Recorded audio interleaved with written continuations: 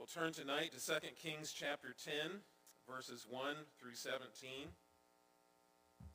I want you to notice that this morning when I mentioned our evening service, I invited you here to hear the testimony of Wayne. I didn't necessarily say I want you to come and hear of the bloodshed that will be all over the pages of 2 Kings 10. That's because we love the promises, don't we? We love the promises. We love Isaiah 7:14, that there will be a virgin with child. We love Isaiah 9 that talks about the coming Savior, for unto you a Savior is born. He shall be called Wonderful, Counselor, the Mighty God, Everlasting Father, Prince of Peace. We love the branch in Jeremiah, the new covenant in Ezekiel, the fountain in Zechariah, the promise from Genesis 3 to the promise in Malachi 5. We love all those promises that tell us that there's a Christ who's coming.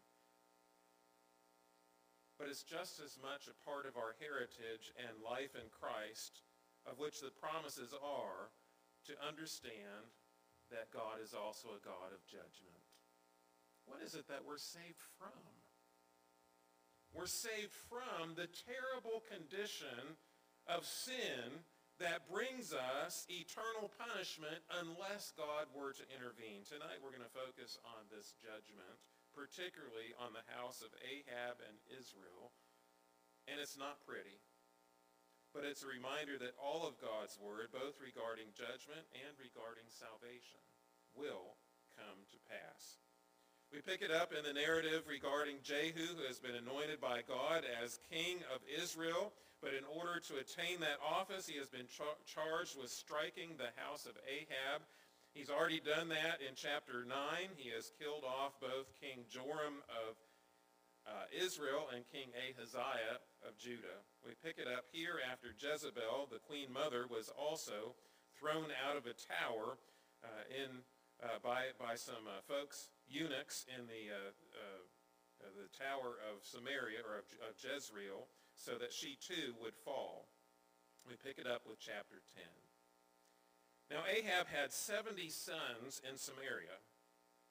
So Jehu wrote letters and sent them to Samaria, to the rulers of the city, to the elders, and to the guardians of the sons of Ahab, saying, Now then, as soon as this letter comes to you, seeing your master's sons are with you, and there are with you chariots and horses, fortified cities also, and weapons, select the best and fittest of your master's sons, and set him on his father's throne, and fight for your master's house. But they were exceedingly afraid, and said, Behold, the two kings could not stand before him. How then can we stand? So he who was over the palace, and he who was over the city, together with the elders and the guardians, sent to Jehu, saying, We are your servants, and we will do all that you tell us. We will not make anyone king. Do whatever is good in your eyes. Then he wrote to them a second letter, saying, If you are on my side, and if you are ready to obey me, take the heads of your master's sons and come to me at Jezreel tomorrow at this time. Now the king's sons, 70 persons, were with the great men of the city who were bringing them up. And as soon as the letter came to them, they took the king's sons and slaughtered them, 70 persons, and put their heads in baskets, and sent them to him at Jezreel. When the messenger came and told him, They have brought the heads of the king's sons, he said, Lay them in 2 heaps at the entrance of the gate until the morning.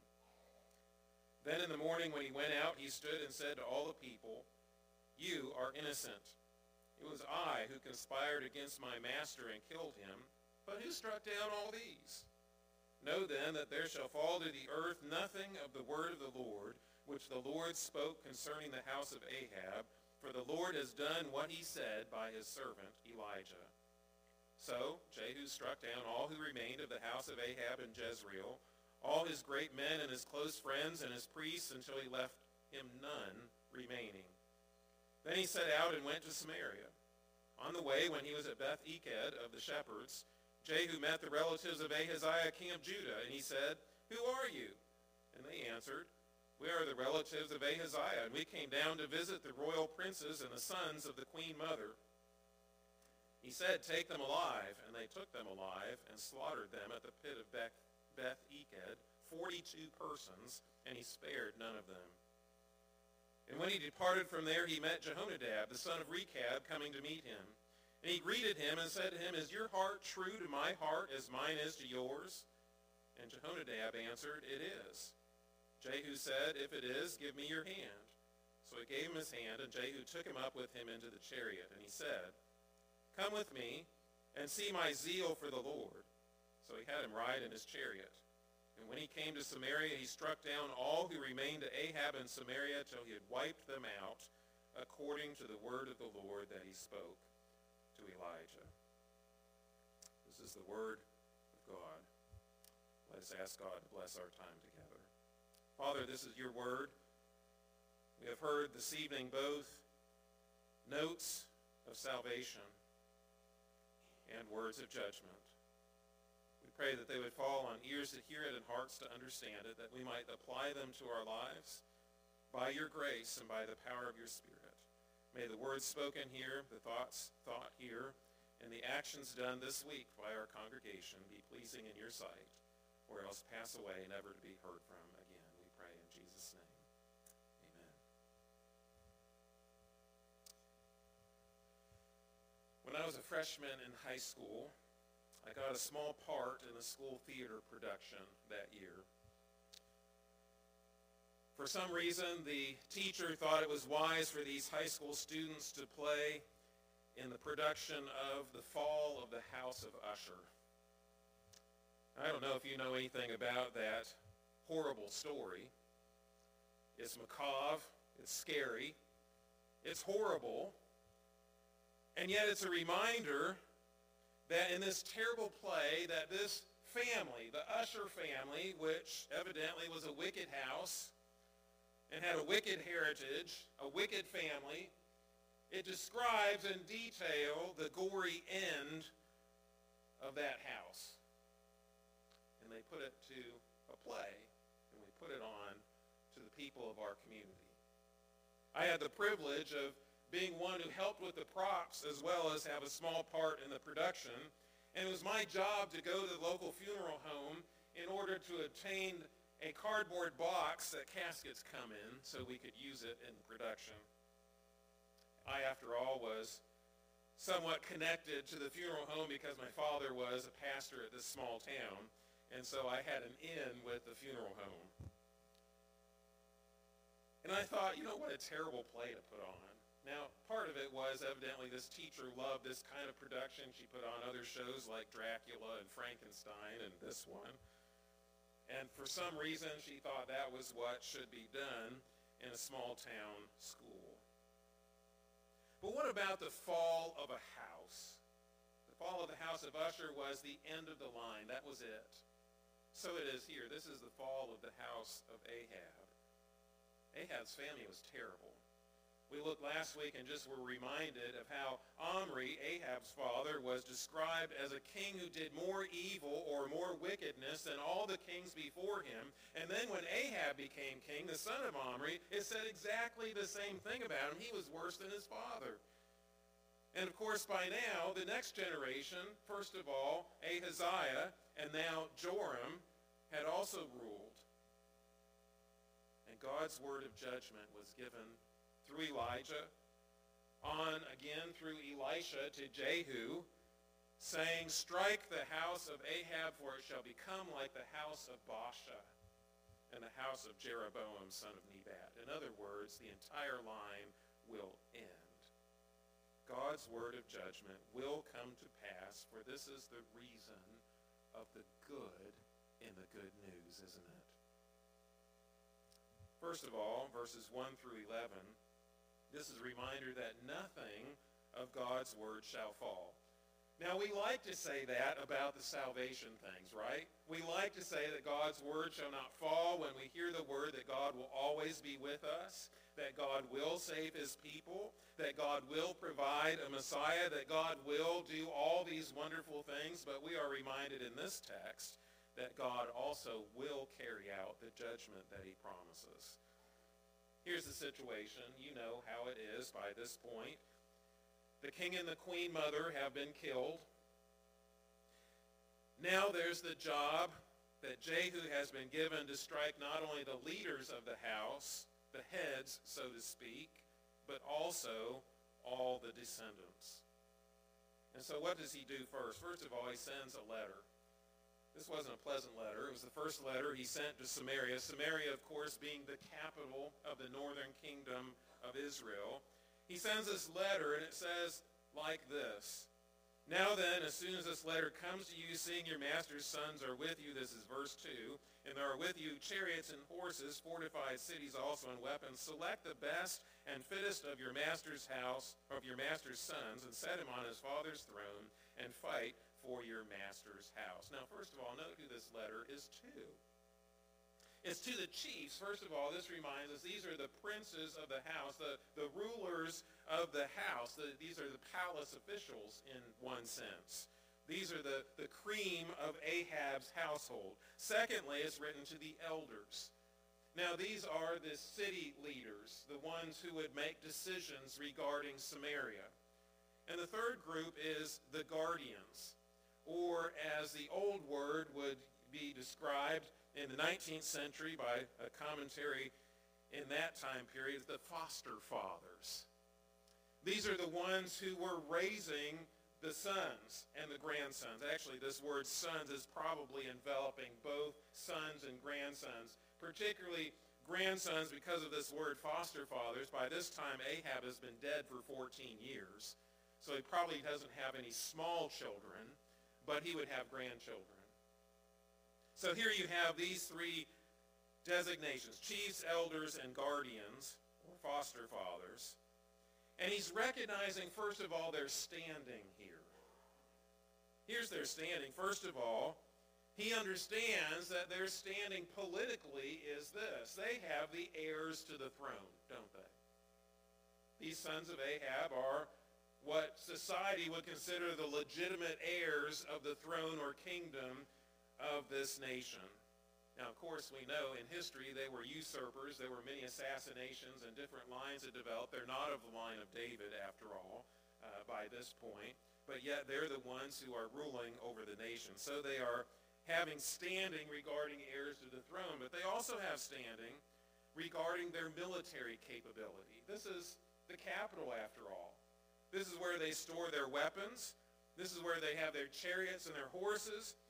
This is where they have the fortifications, and Jehu knows that if he's going to attack the house of Ahab and they are going to stand in opposition against him, these are the leaders who will make those decisions whether or not to go to war.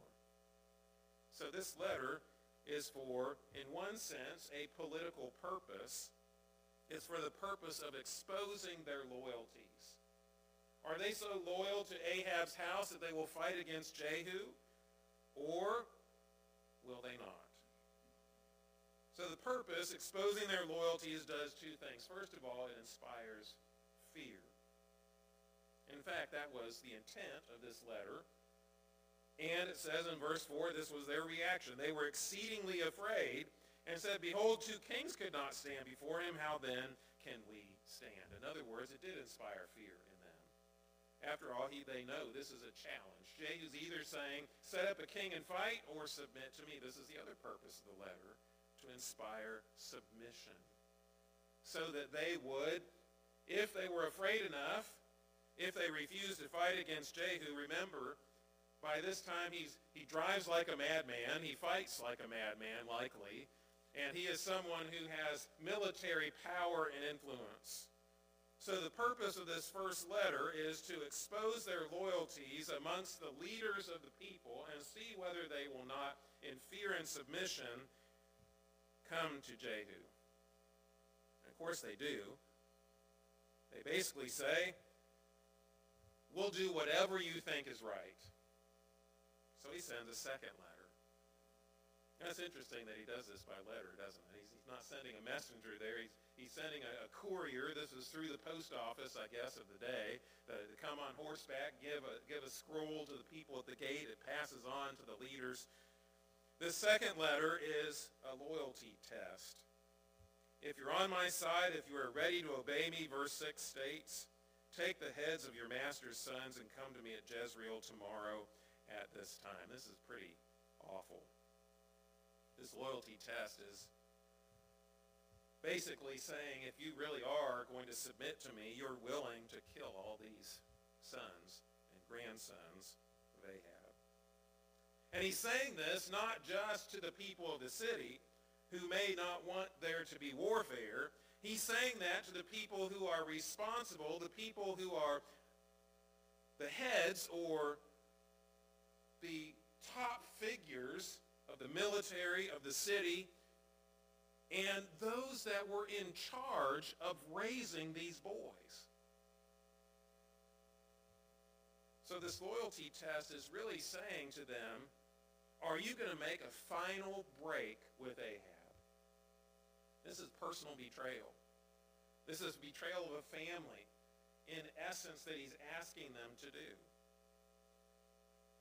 And so the second letter is sent, and they respond in this way. Verse 7 says, as soon as the letter came to them, they took the king's sons and slaughtered them, 70 persons, put their heads in baskets, and sent them to him at Jezreel. This is horrible in our eyes. And the messenger came and told him they brought the heads of the king's sons, and he said, lay them in 2 heaps at the entrance of the gate until the morning. I don't think I have to describe to you what this looks like. Then in the morning, when he went out, he stood and said to all the people, you are righteous, you are innocent. It was I who conspired against my master and killed him, but who struck down all these? What is this where he's at Jezreel and they're bringing all these heads and he leaves them at the gate? What in the world is going on here? Well, this is a display of power for the new king. You see, Jehu's been anointed as king. He's been described by Elisha's young prophet that was sent to anoint him king as the one who was to strike down the house of Ahab and all those things. But this is a display here of power. And when he says these words, he's not trying to absolve himself from the issue, because he actually says here, I'm the one who betrayed your master. And it was his master too. He was the commander of the army, the general. But basically he's saying to them now, the phrase that we heard during COVID, we're all in this together. Right? And in fact, so often we want that. If we do something wrong, we want to invite other people to take responsibility with us, don't we? Now, Jehu's not doing something wrong here. He's obeying God's word. Think about that for a minute. By killing all these descendants of Ahab, he is fulfilling the word of God. But he's also inviting them to an understanding that they have participated in this fulfillment. So in one sense, this is an invitation for them to realize you are now within my power, but it is also a realization that now they are all submitting to God's plan for their country. So Jehu here says this, verse 10, know then that there shall fall to the earth nothing of the word of the Lord, which the Lord spoke concerning the house of Ahab, for the Lord has done what he said by his servant Elijah. Jehu is following or fulfilling the word of the Lord. Now you may ask, and you can ask the question, depends on how you ask it, whether it's a good question or not. How can God fulfill his purpose this way? It's awful. It's terrible. Is it those children and grandchildren's fault that their fathers and their grandfathers sinned in the way that they sinned? Do we know for sure that every last one of those 70 individuals participated in all the wicked things of the household? Scripture doesn't tell us whether that's important or not. It tells us that God's judgment will come to pass. And this, of course, is the fall of the house of Ahab. So instituting power and the submission of the people of Israel to his now kingship, verse 11 takes place, and it says, so Jehu struck down all who remained of the house of Ahab in Jezreel, all his great men, his confidants, his priests, until he left not one remaining. In other words, the people were so submissive to him at this point, they stood by and did nothing while all of these people associated with the house of Ahab were slaughtered. So I live at the beach, at least close to it, and I understand a couple couple years ago, there was a new law that was passed in the city of Myrtle Beach. It says something like this: "Thou shalt not dig too deep a hole on the beach anymore." At least in the city of Myrtle Beach. So I began to ask myself this question, because if you have kids, you know they like to dig in the sand. And sometimes they like to dig really big holes so that they can get in them, or that their parents can get in them, or whatever it might be. That's one of the fun things to do at the beach. So I wondered to myself, who's going to enforce this law of digging the big holes at the beach? Is it the lifeguard? Is it perhaps a parking attendant or a city employee? Or is it going to be the policeman that comes down the beach and finds a big hole and starts to fine all the people sitting amongst that group at the beach? And then I wondered, who are they going to find? Are they going to find the little 5-year-old who's dug the hole or begun to dug it? Or are they going to find the parent who assisted them in digging this hole? What is it that they're going to do? And then I also began to wonder, what are the objective standards by which they determine whether this is a big hole or not? Do they bring a measuring tape? Do they bring a ruler? Do they measure the width and depth of this hole and determine that this hole breaks this particular law? What are the standards? What are the means by which they will carry into effect the results of this particular law? Why say that in jest? I haven't seen anybody go up to people and say, "Hey, you're digging too big a hole, and now we're going to fine you, and you need to leave the beach," or whatever they're going to do. I don't know what they're going to do.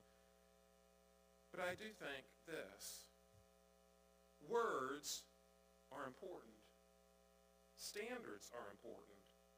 The judgments for breaking those standards are important. What does God say about judgment? He says, if you refuse to obey me and follow my ways, there is a judgment that will come. And the world ignores it. And sometimes you and I have ignored it. We think we can just keep on doing what we're doing because the world seems to go on like a wound-up clock and keep ticking and ticking as long as our breath takes place and the world exists. We may not understand the details of the how or the why, but this passage should remind us that when it comes to judgment, God is deadly serious. God's judgment will come and pass. But when man is involved in this judgment, it gets messy. Yeah, this is the problem here in this passage. So far, Jehu has been carrying out the word of God. He's been fulfilling it. So far, as much as we can tell, he hasn't necessarily done anything against God's word and sinned in this matter. Even though it's terrible, even though the death is horrible, and the extent of it is perhaps more than we could bear with our sensitive ears in the 21st century America. But here, in verses 12 through 14, something interesting happens. He sets out and he goes to Samaria. In other words, he's going to continue his bloodbath. On the way, he comes to this place. We don't even know for sure where it is. It's somewhere between Jezreel and Samaria. He comes to this place called Beth Eked of the shepherds. Evidently, it was a place where they perhaps sheared the sheep or something like that. It says in verse 13, Jehu met the relatives of Ahaziah, king of Judah, and said, "Who are you?" And they answered, "We are the relatives of Ahaziah, and we came down to visit the royal princes and the sons of the queen mother." He says initially take them alive, but it was for the purpose of slaughtering them at another location at the pit or cistern of Beth Eked, a mass grave that he had with 42 people from Ahaziah that would be in it. Now what's going on here? First of all, this is to Jehu's ears a presumptive opportunity to rid the world of Ahab once and for all.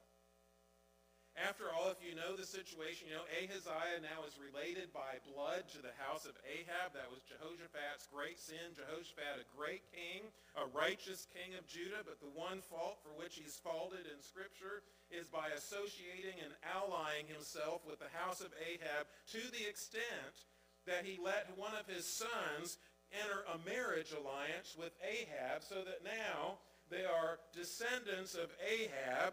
and related to Jezebel. And of course, the one who will be the queen after this, we'll come across her in a couple chapters here, is Athaliah. If you know anything about her. So these are relatives of Ahaziah. And they're visitors of the king and queen mother. Now who's the queen mother here? Jezebel. So Jehu hears this.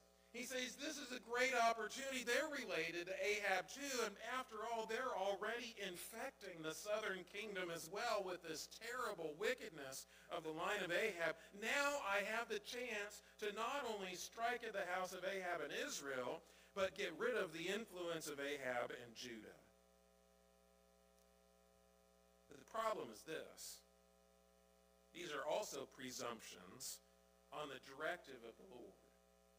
What was Jehu's job? Jehu was to strike the house of Ahab, and he was to be anointed king of Israel. Elisha's young prophet that he sent to prophesy these things in the name of Elisha and Elijah and in the name of the Lord had nothing to do with Judah. Remember, these are descendants not just of Ahab, these are descendants of David, God's line. And these, in that sense, are questionable targets. Now, on the one hand, I can understand why he would say, oh, these also are associated with Ahab, and I could see the zeal to get rid of them as well. He's already killed King Ahaziah. On the other hand, when you turn to Hosea chapter 1, verses 4 and 5, you read this prophecy. If I can get there. It says this, the Lord said to him, that is to Hosea, call his name, his child, call him Jezreel, for in just a little while I will punish the house of Jehu for the blood of Jezreel, and I will put an end to the kingdom of the house of Israel. And on that day I will break the bow of Israel in the valley of Jezreel. What does he mean here? Well, this is the event. It's because he took upon himself not only God's word to attack and get rid of the house of Ahab, but also he took it upon himself to take these descendants of the line of David, and because of their association with Ahab, he killed them too.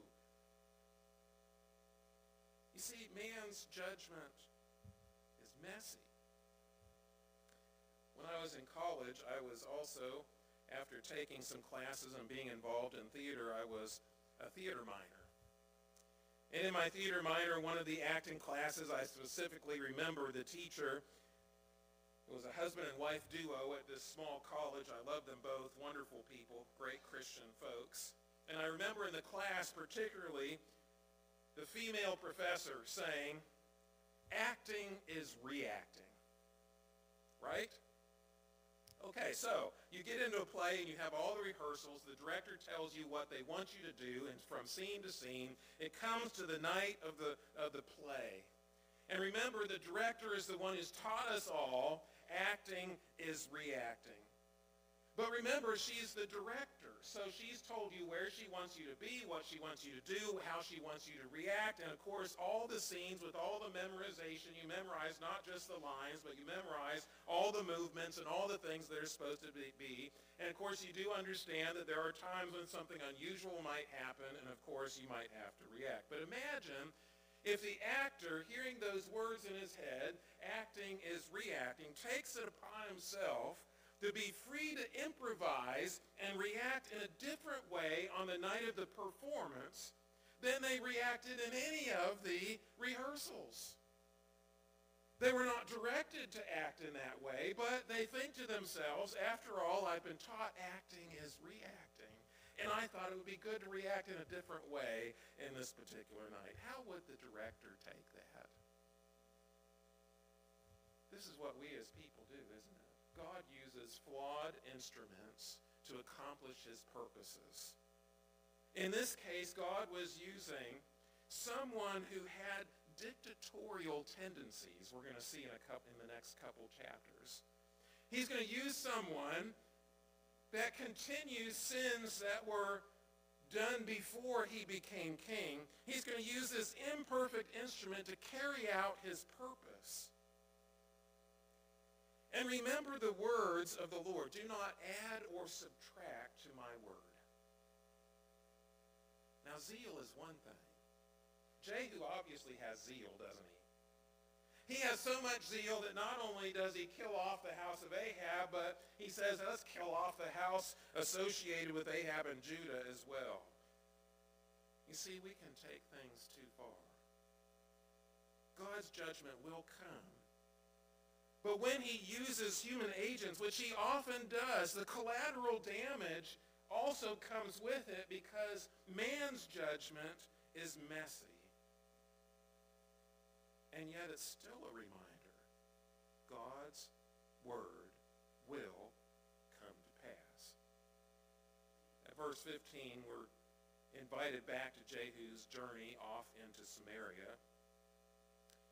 And he recruits this guy by the name of Jehonadab, described elsewhere in Scripture by the name Jonadab, the son of Rechab, who is coming to meet him. Now, first of all, you must understand this is a recruiting effort in one sense. Now, it could be that Jonadab was seeking him out. We don't know how they met each other. But here he's come, and he's met him, and he greets him. He invites him up into the carriage, and he says, basically, is your heart true to my heart as mine is yours? Jehonadab answers, it is. Jehu said, if it is, give me your hand. So he gave him his hand, and he said to him, come with me and see my zeal for the Lord. Now, what is going on here? Who is Jehonadab? What in the world is all this? If you know your Scripture, perhaps you've come across the Rechabites before. This is a conservative element in Israelite politics. The identity of Jonadab, son of Rechab, is revealed in Jeremiah 35. Jeremiah is pronouncing judgment on Judah, and he's describing to them their having broken the ways of God. And he says, I want you to look at the Rechabites. Their father, Jonadab, the son of Rechab, told them that they should not drink wine, they should not plant vineyards, they should not sow seed, they should not build houses, but they should dwell in tents. And he said to them, after all these years, remember Jeremiah is writing many years after the events that this take place, Jeremiah is told to set wine before the Rechabites. And the Rechabites said, oh no, we can't do that because our father many years ago told us to live in this fashion. And we've not drunk, neither our wives or our sons or daughters, none of us have drunk wine, planted vineyards, built houses, sowed seeds, but we have lived in tents. In other words, this is the conservative element that for some reason Jonadab thought it was a wise thing to have old-time Yahwism. That is, they would go around and be nomads in an idealistic sense, morally looking good in the community. And by the time Jeremiah is writing these words of his prophecy, the situation has become dire in the regions around Jerusalem, and they have come to dwell in Jerusalem as sojourners. And Jeremiah is told, look at the Rechabites, look at how conservative they are, look at how they have kept their father's law all these years. And he actually, God's word came to him, and he said, these ones are not going to be faced with the judgment from Babylon that all of you will be. So this is the conservative element in Israel. And Jehu invites him into the chariot, and he says, are our hearts intertwined? In other words, are we on the same page? So here's Jehu. He's messy. He's inviting the people in to his program. And politically, he's getting support from the Rechabites. And Jehu says, I have zeal. Zeal for the Lord. Notice this isn't, hey, I have zeal for bloodshed, or I have zeal to take the kingdom. He says here, I have zeal for the Lord. That's what would have been attractive to these Rechabites. Meanwhile, the blood is dripping from his sword. Comes to Samaria, he strikes down all who remained to Ahab in Samaria to wipe them out according to the word of the Lord that he spoke to Elijah. So So here's this zeal. Blood dripping from his sword. It's the zeal of Phineas. Perhaps you know that story.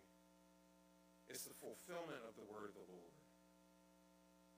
Now again, referring back to my youth, I played football in junior high. I didn't play in high school. But in junior high, one of the things that we loved to do is when the coach had us do fumble recovery. Now, this was what would take place when it had rained and it was muddy. And so we had these practice uniforms, and he would take us and line us up 2 lines across the field, and he would throw that football in the middle of the lines and say, okay, now go. And of course, everybody was supposed to try and get this football in this mud. Now, this was terribly messy. In fact, it was so messy that at one point in my 8th grade year, the parents complained so much about having to clean these muddy clothes that the coach said, okay, we'll just stop doing it, much to the terrible, awful condition of the athletes who loved fumble recovery. But it was messy. It was terribly messy. In fact, we get mud everywhere. We get it on our faces. We get it on our clothes. We get it through all our pads. It would be, in our shoes, all this place. But there was a purpose behind this messiness. The purpose was 2 things. First of all, he wanted us to make sure we knew football was fun. But the other thing was to inspire within us an aggressive nature to go after that ball. Now, God's judgment is messy. I've already seen that. Judgment is not pretty. In fact, I don't have to remind you what war looks like.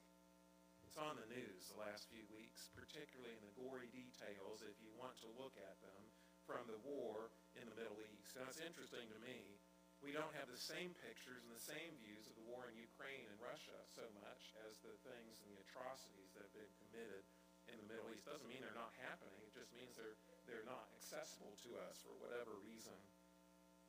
But the point is this. These ugly things of judgment with people dying and terrible things happening, the purpose is this, to expose to us all that God is a holy God. He will not tolerate evil. And it's not just that he won't tolerate evil on the level of Ahab and his house. It's that they are representative of the evil that we all commit. As Wayne said in his testimony, he said, the wages of sin is death, for all have sinned and fallen short. Our wickedness deserves God's judgment. And God's judgment will come to pass. Our only hope is that God would intervene somehow on our behalf. And so the comfort we have in the fulfillment of God's word is the comfort, first of all, that God will bring judgment. But then it's also the comfort that he has brought the sacrifice to take our place, Jesus Christ. There's a no doubt reason for the joy of salvation. When we read a text like this, we have to place ourselves in the position not of Jehu the conqueror, but in the sons and grandsons of Ahab involved in the wickedness of the kingdom. We see what we deserve. And we have awe that God would use us, the church of Jesus Christ. It's flawed. It's messy. Even the leaders are going to do things that they shouldn't do. They're going to be presumptive about the things that they're supposed to do. Sometimes they're going to say things or do things or not do things or not say things, and it's going to be a big, huge mess. And there are going to be people in the world that say, we had people from the church that just turned us off. But God still uses the primary instrument of the church to carry out his plan both of judgment and salvation. It's proclamatory. It's to tell the world that judgment is coming, but also to tell the world that if you believe and repent of your sins and believe in Jesus Christ as Lord and Savior, the judgment has already taken place on Christ on the cross. The fall of the house of Ahab is not just about God's judgment. It's about God's word that will be fulfilled, both his word of judgment and his word of salvation. Lord, in all the messiness and the bloodshed and the terrible gory details of this passage, you remind us both through the mouth of a flawed, zealous servant and through the one who wrote these chronicles of 2 Kings that your word is fulfilled. We thank you. We long for the day when we will not see the items of judgment anymore, but will only see the salvation we have in Christ. We pray these things in Jesus' name.